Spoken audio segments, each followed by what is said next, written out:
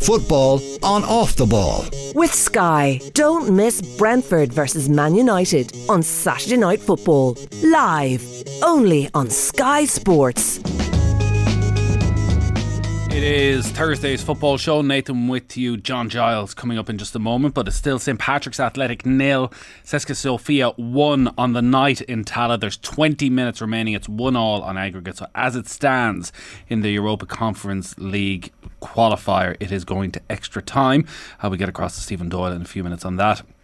Sligo Rovers, really their European campaign was over last week when they were beaten 5-1 by Viking, but they have ended on a high, a 1-0 victory tonight against Vikings. So 5-2 on aggregate, but a good victory this evening for Sligo Rovers.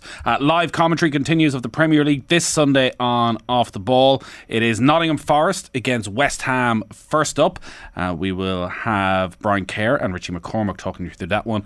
And then the biggest game of the season so far, Chelsea against Spurs. And that is going to be with Steve-O, and he'll be alongside Vinnie Perth for that one from Stamford Bridge. Now, John Giles is on the line. Good evening, John. Evening, Nathan. So, opening weekend of the season done, and the more things change, the more they say the same for Manchester United. A disastrous start for Erik ten Hag.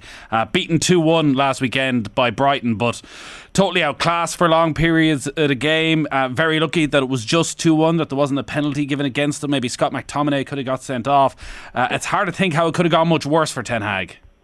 Well, it was very poor, Nathan, as you quite rightly say. There, you know, the new manager ten Hag, I don't know what he's looking for in the lead up to it, Nathan, because he's still got the Ronaldo problem, and it is a big problem. As we know, last week he played a friendly match, I think, and he was taken off in the second half and went home before the players came in. You know, you can't put up with that and then play him again on the weekend. You know, you're looking for morale in the team. He's a new manager. He's trying to get the players in. He has got hardly any players in, to be quite honest. So we don't know whether he's being backed in the transfer market or not. But with the players that he has at his disposal, he has to make his mind up about Ronaldo. I see Danny Murphy had a article in the paper last week, and Graham Souness in I think the same paper. Graham was for Ronaldo staying at the club, and Danny Murphy was against Ronaldo staying at the club. And I must say, I'd have to go with Danny Murphy on that, Nathan. You think he should go? I think he should go. I mean, there's an old saying, there's no player bigger than the club. And it's getting to the stage now, or it has been the last few weeks, that Ronaldo seems to be able to do what he wants to do. His agent apparently has a deal lined up, and Manchester United won't release him or won't sell him. So he's got to make his mind up what he's going to do. If it was my choice, I would sell him out of the club and start from scratch then.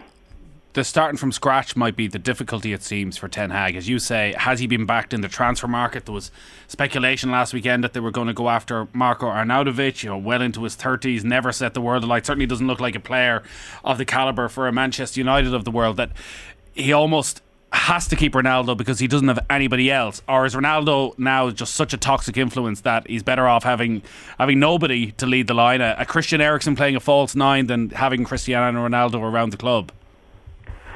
Well, I think the first move would be to get Ronaldo out of the club, and then look and see what you've got after that. I don't think they're ever going to get anywhere with Ronaldo. Ronaldo obviously wants to go. He stated to the club ages ago that he wanted to go. I think his agent has a deal lined up. You can't run a club like that, Nathan. You know, what's morale? How do you create a good morale in the club? It's everybody pulling together and playing for the team, playing for the club, and you get a team spirit. Well, if you've got a player like Ronaldo, an outstanding player like him, and a personality who obviously has stated that he wants to get away, he leaves the club last week before the players came in from the pitch.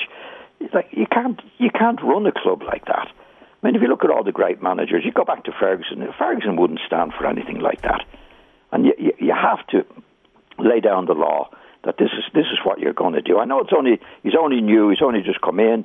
Whether he's been backed in the transfer market, we don't know, but we do know about the Ronaldo problem, and it shouldn't be a problem now that problem should be taken out of the way as quickly as possible.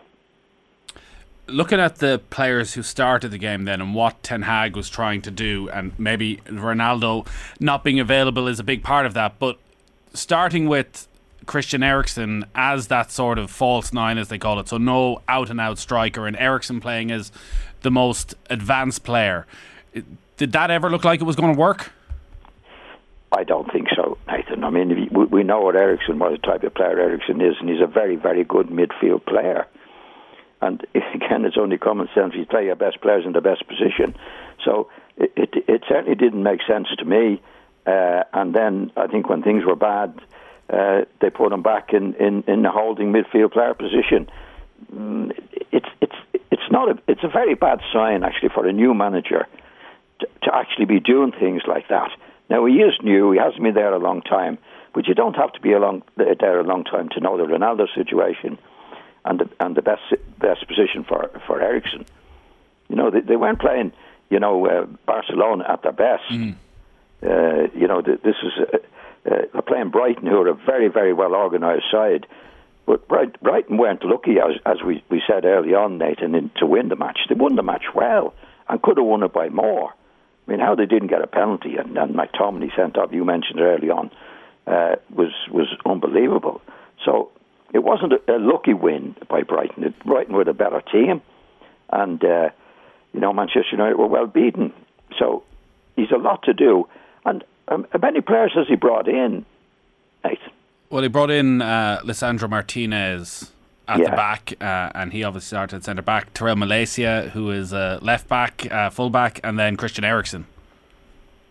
Well, they obviously need more than that. And I know he hasn't been there a long time, but you would have thought in the time that he's been there, he would get 2 or 3 signings in, really, really top-class signings. And you mentioned early on the players he went for, a couple of the players he went for, would be what I would consider to be top players for a manager. I mean, and again, you have to ask, Nathan, is he in charge of who's coming and gone?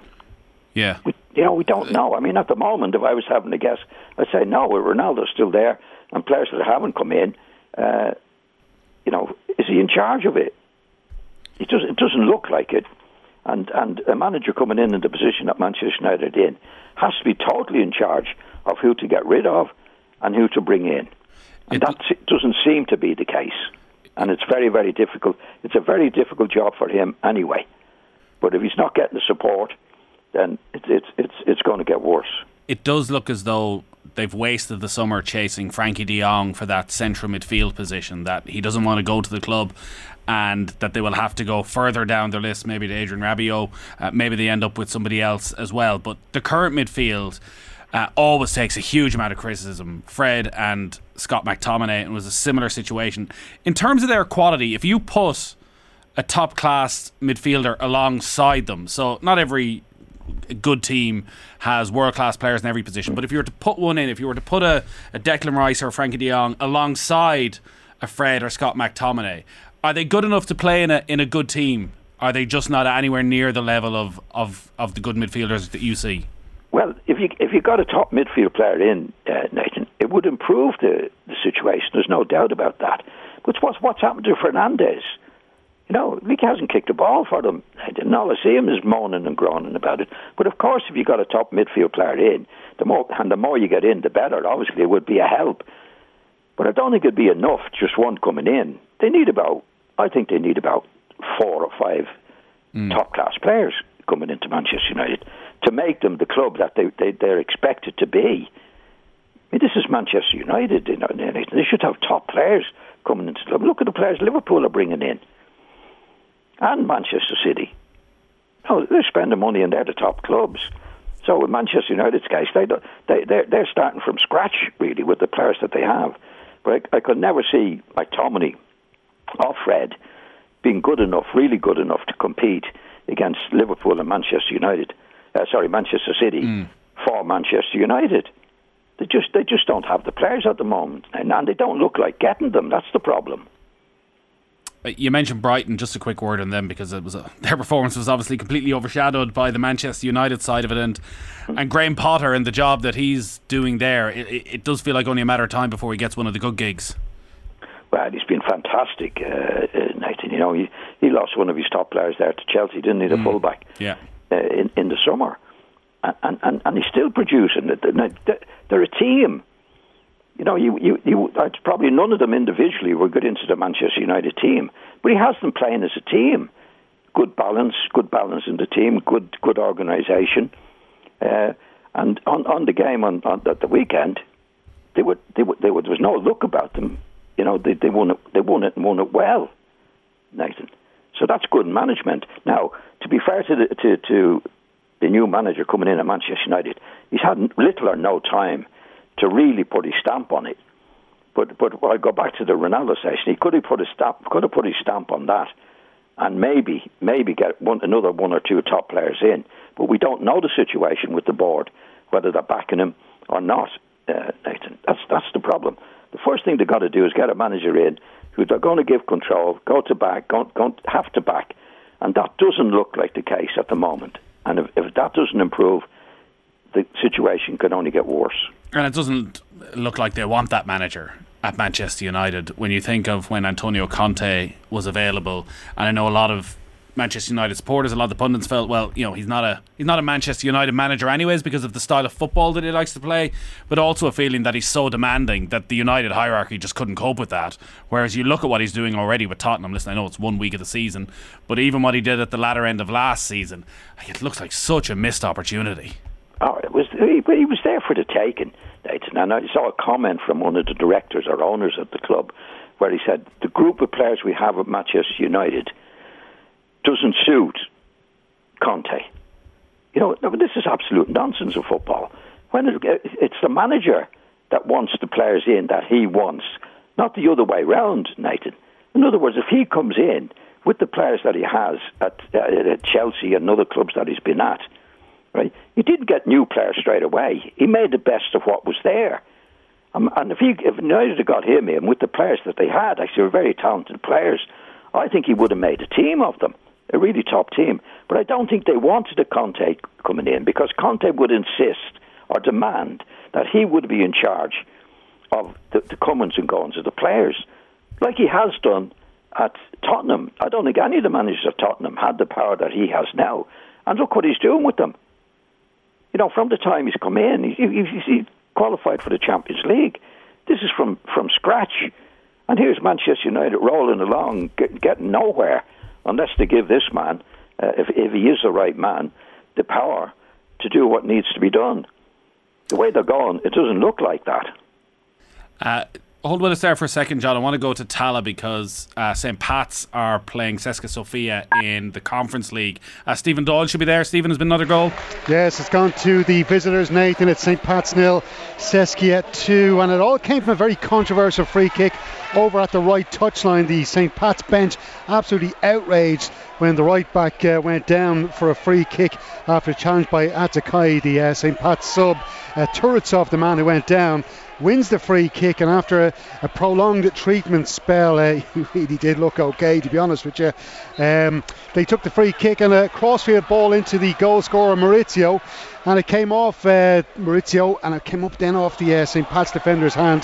Brockbank, the right back, and he can't really have any complaints because it came off his hand. He was kind of putting his hand out, and then also had a little tug at the jersey of Maurizio. Referee pointed to the spot, and the ball, just to add insult to injury, was put into the back of the net from the penalty spot by Turitsov, the man that won that controversial free kick. So 83 minutes on the clock. Pats need a goal to stay in the tie, to take it to extra time.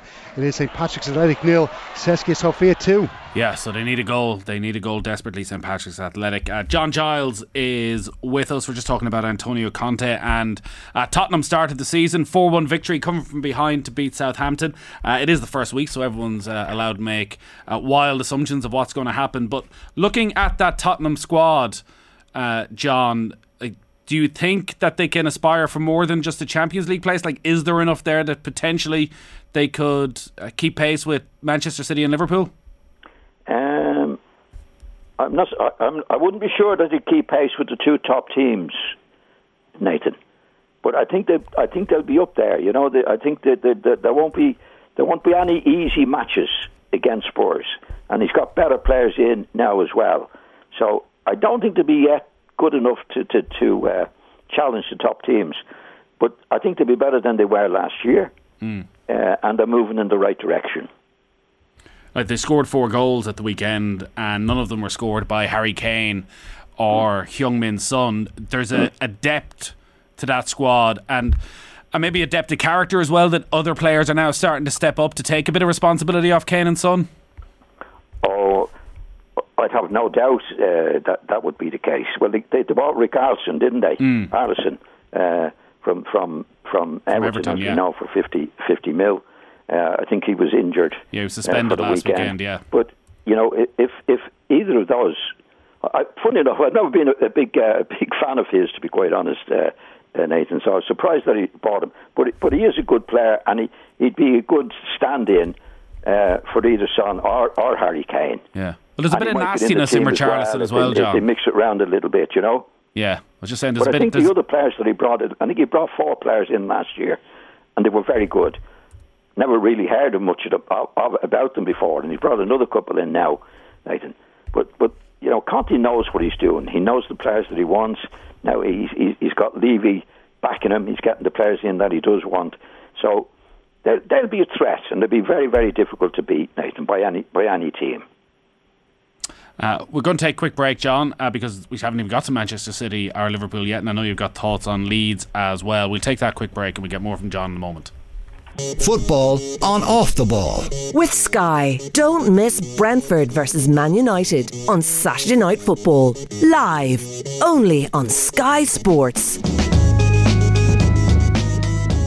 Into the final couple of minutes in Tallaght and St. Pat's, 2-0 down against CSKA Sofia, so 2-1 on aggregate. Controversial penalty for the Bulgarian side inside the last 10 minutes. Turitsov scored it and Pats need a goal. We'll be across for the full time with Stephen Doyle in a couple of minutes time, but John Giles is still on the line.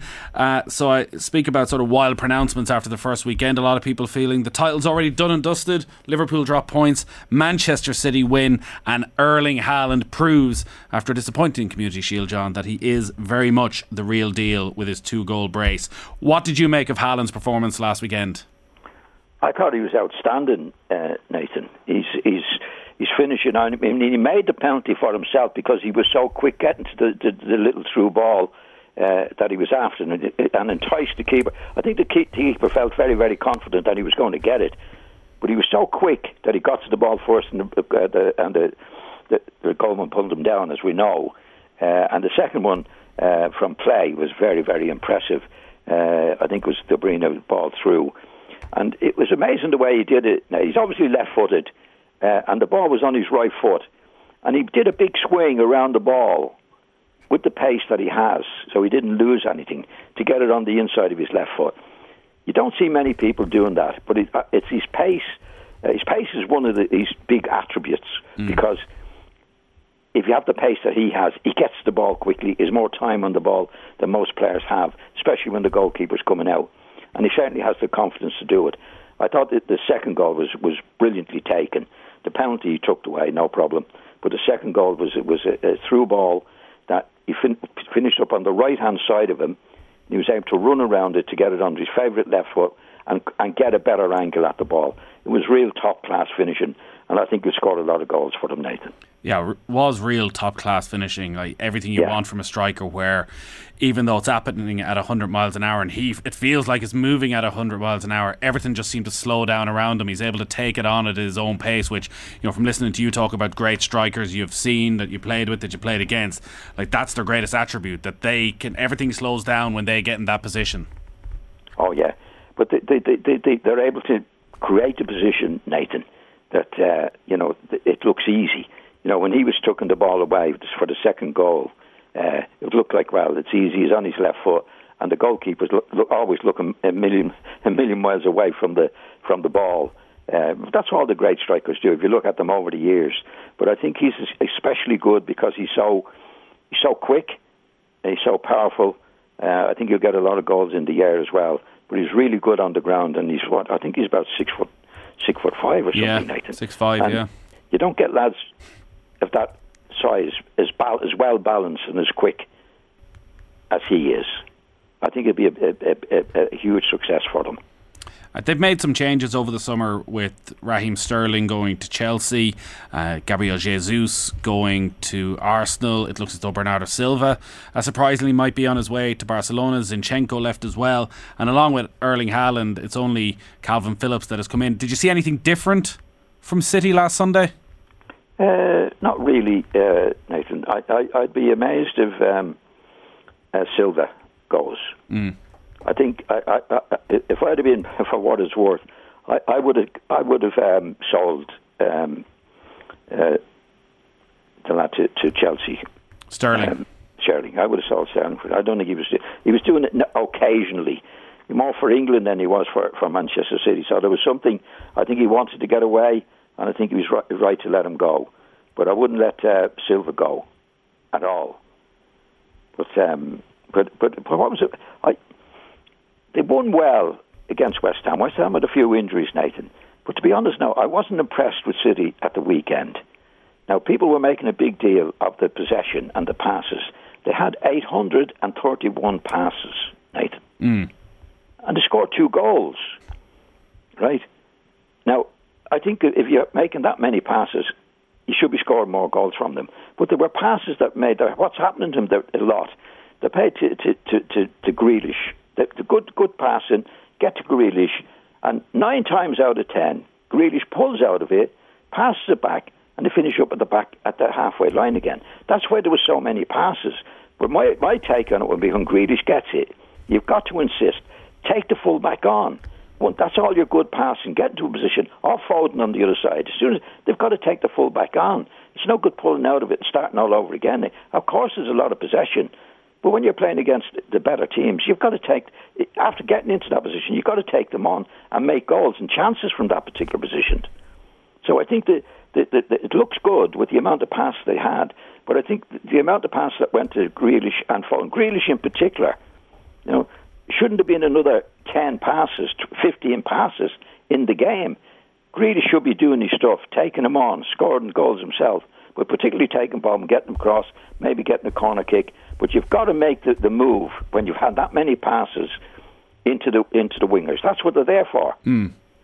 Guardiola seems to think and take the opposite point of view to that conventional wisdom of, as you say, maybe the best way of unsettling a defence is to run at them, to get them disorganised. He's often spoken about this sort of 15 pass rule that he has, that it's impossible to carry out a transition between defence and attack without 15 passes, and that in those 15 passes you totally disorganise the opposition defence, and that's what breaks them down. So possession for possession's sake, some might look at it. He seems to look at it actually that he feels that possession is the best way of getting through an opposition defence. Well, he's a great manager. He's proven to be a great manager, Nathan. But what he's actually saying there would be against all the things I believed in and was told about when I was a kid. But Jimmy Murphy was at Manchester United. Jimmy Murphy told me when the ball's played, you've got to get turned, and the first thing you look for is a through ball. That's the first thing you look for. Now, if a through ball's not on, then you do something else. But that's the first thing you look for, and always be looking when you get the ball at any time. Can you put somebody through? Can you put somebody through? I think what Pep is saying there, we're going to have 16 passes before we get into an really attacking position. And that's what they're doing. I mean, they had 831 passes in the match, and they scored 2 goals. Now they won the match well. Now West Ham weren't at their best; they had a few injuries. I think City were going to beat them anyway. But I don't agree with the principle. I agree with the principle of sometimes it takes 16 passes to get where you want to be. But I wouldn't look at it as a policy. I'd say get the ball out to Grealish and the winger, whoever it might be. Get the balls out to them if they're on, and let them do their stuff from there with the fullbacks. Or you have a great midfield player like De Bruyne is a great passer of the ball. He sees a pass. For him to go on the ball, the first thing you look for, kind of stick Haaland through, or anybody else for that matter. And if you can't, then you play another one. Then you play another. Sometimes you play 16, but you wouldn't set out to play 16, Nathan. I don't believe in that. There's times you have to do it, but I think the first thing you're looking for is the first one. Can you put somebody through? Then if you don't, you have to play it again. But I think what's happened with City, with the amount of passes, 831, you get it out to Grealish, and if you go back on the match, loads of times he went down to Grealish, he pulled out of it with his right foot, played it back, and before you know, it's back in City's half. Now that's passing. But you're not going anywhere. Grealish should be taking the full-back on, or Foden, whoever's on the other side, should be taking the full-backs on and making goals from that position. It is going to be fascinating, John. From my own, what I tried to play when I was playing, and was told to play by Jimmy Murphy particularly, that if I was playing the Leeds team with Eddie Gray on one side and Peter Lorme, Bremen and myself, you do that, you get it out to them, now they have to do their stuff. Eddie Gray beat it, Peter Lorme only needed half a yard to get the ball across. That's the end product of how you get into that position in the first place. If you get the wingers like Grealish particularly pulling out, giving it back again, and before you know you're back in City's half. That's why they had so many passes. But you're not going anywhere on that. And you should be making the most of the position that you get in about the opponent's box. That's my take on it. And I can't see, I think he's a great manager as Guardiola, but to say that, you're looking for 16 passes I don't see the common sense in that, Nathan, for what it's worth. It's worth plenty, John. We'll come back to Manchester City. I just want to go across to Tallaght because the full-time whistle has gone and Pats are out of Europe, Steve. They sure are, Nathan. It's finished St. Patrick's Athletic 0, Saskia Sofia 2, and the match is finished with a bit of a brawl on the pitch because it was a very bad-tempered game, you'd have to say, right throughout, and both teams really were, shall we say, a bit of grit housing, Nathan, going on during the game, and there was a few cards divvied out by the ref, fair enough, but it was just there was an underlying kind of a bad feeling to this game. And at the full-time whistle, there was a bit of a set-to between Adam O'Reilly, Jamie Lennon was getting involved, the two St. Pat's midfielders, and also the left-back from Saskia Sofia, De Nooijer, who we think has got a red card, and he was walking over to the far side of the pitch after the referee came in when both sets of players had come in to stand up for each other, and it looked like Adam O'Reilly got a red card for St. Pat's. And a big coming together between the two teams, supporters really enraged by what was going on, and some of the play acting going on the Saskia team right throughout this game. But De Nooijer was brought over to this near side of the pitch, and it looked like there was a bit of something went on between himself and Chris Forrester, the St. Pat's playmaker. Then Forrester ended up holding his face, and all of a sudden De Nooijer was grabbed by the scruff of the neck by one of his own backroom team and scooted off the pitch as quick as possible and out to the dressing rooms.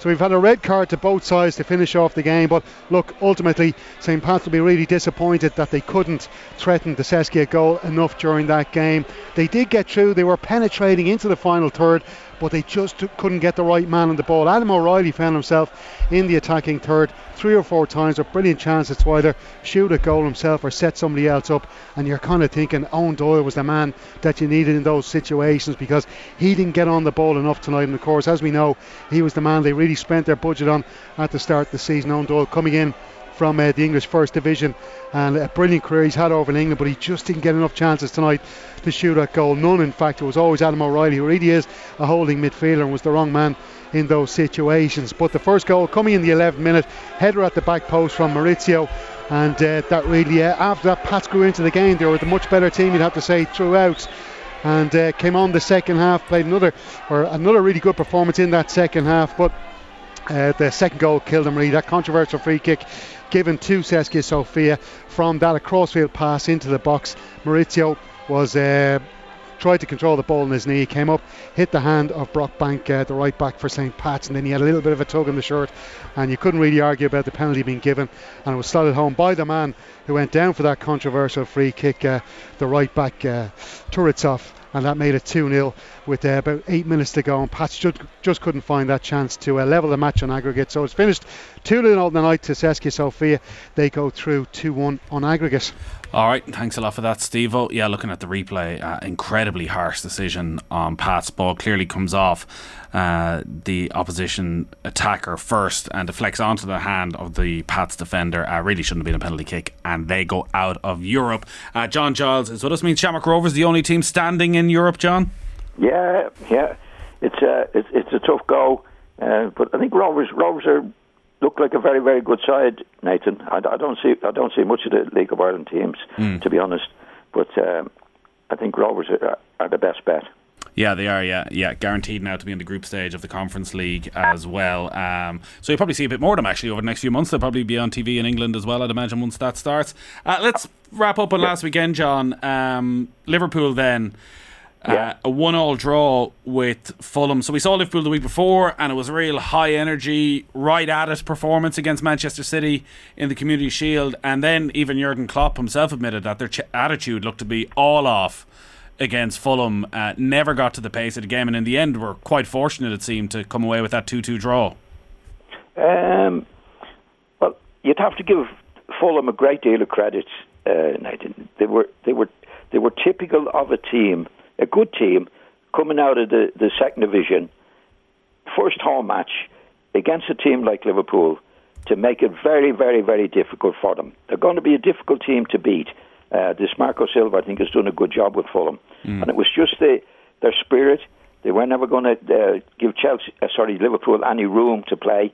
And that's a typical performance from a good second division team playing the likes of Liverpool in their first home match. I can only go back on my own experience when I went to Leeds and we got promotion, and we were straight into it, Nathan. Making it difficult for the opposition. And that's what Fulham did, and I think they'll continue to do that. And I think they'll do well. I think they caught Liverpool by surprise a little bit, and they could have won the match in the end. But Liverpool, being the great team that they are, got the draw from it. So you don't think there's any reason to panic just yet? No, not at all. I mean, they've got Nunez, the new lad in, one of the new lads in, looks a real winner. Nathan, I think the couple of players that Liverpool again got through in the summer to strengthen them will prove to be really top class players for them. What about in midfield? Thiago is injured again, and they've had consistent problems with him and injury since he arrived at the club. When he gets a run of games, he does look top class, but he just hasn't had enough of them. And it did feel that Henderson and Thiago, it all just seemed a little bit slow in midfield. Is that an area where they could find some trouble this season? Well, I don't think they've had a really, really top-class midfield player with all their successes. They never had a Graham Souness, for example. No, not many teams do. But they're all good players, but they don't have that classic midfield player that dictates matters for them. But they've such really, really top-class players at the back and at the front, Nathan, that they get through on it. But I think, and I have thought, and I think they're a great team, Liverpool have been for a few years, they're really, really general in the middle of the pitch would really make them unbeatable, I think. But they haven't. I mean, as you mentioned, the players there, a lot of good players. They're good players, but you can't see any of them say, well, this fella's going to dominate in the middle of the field. But they're a good all-round team. But I think they need somebody like that to be even better, unbeatable nearly, if they had a general in the middle of the field that gets on the ball, distributes it well, knows when to hold it, knows when to distribute it. Graham Souness could do that brilliantly, but there's not many Graham Souness around. No. But they so many Salah and Firmino. Terrific players up front. They've got terrific players up front again now with the buying that they've made. So they'll take some beating, and again between themselves and Manchester City. But Fulham were very, very good, and they did not make it easy for Liverpool. One last one then to wrap up, John. Leeds United, I know at the end of last season you were very concerned about relegation. They managed to survive. Jesse Marsh just about got the job done. He was talking pre-season about actually just a little bit of weight of expectation coming off everybody's shoulders, that for the first time since he got the job, actually everyone could relax a bit and he could have proper conversations without the stress of relegation hanging over everybody. They got off to a good start last weekend. They got a win. Was there anything enough there to give you some hope? Well, they got 3 points, Nathan, which is the main thing in it. I think I think Wolves had a few chances. I think their manager wasn't happy that they were beaten. I think it still could be a long, hard season for Leeds. Don't forget, they sold two of the best players, Nathan. You know, Phillips has gone to Manchester City and Rafinha has gone to Barcelona. I mean, it's very difficult to do what they're doing. I mean, if you sell two of your best players, then you're not buying in the same caliber of player. You know, do you know what I mean, Nathan? Like they got 100 million in, and they're spending say 50 million, half the money out. Well, you know, you want to have geniuses in the club, getting the players in and getting the players out to make that successful.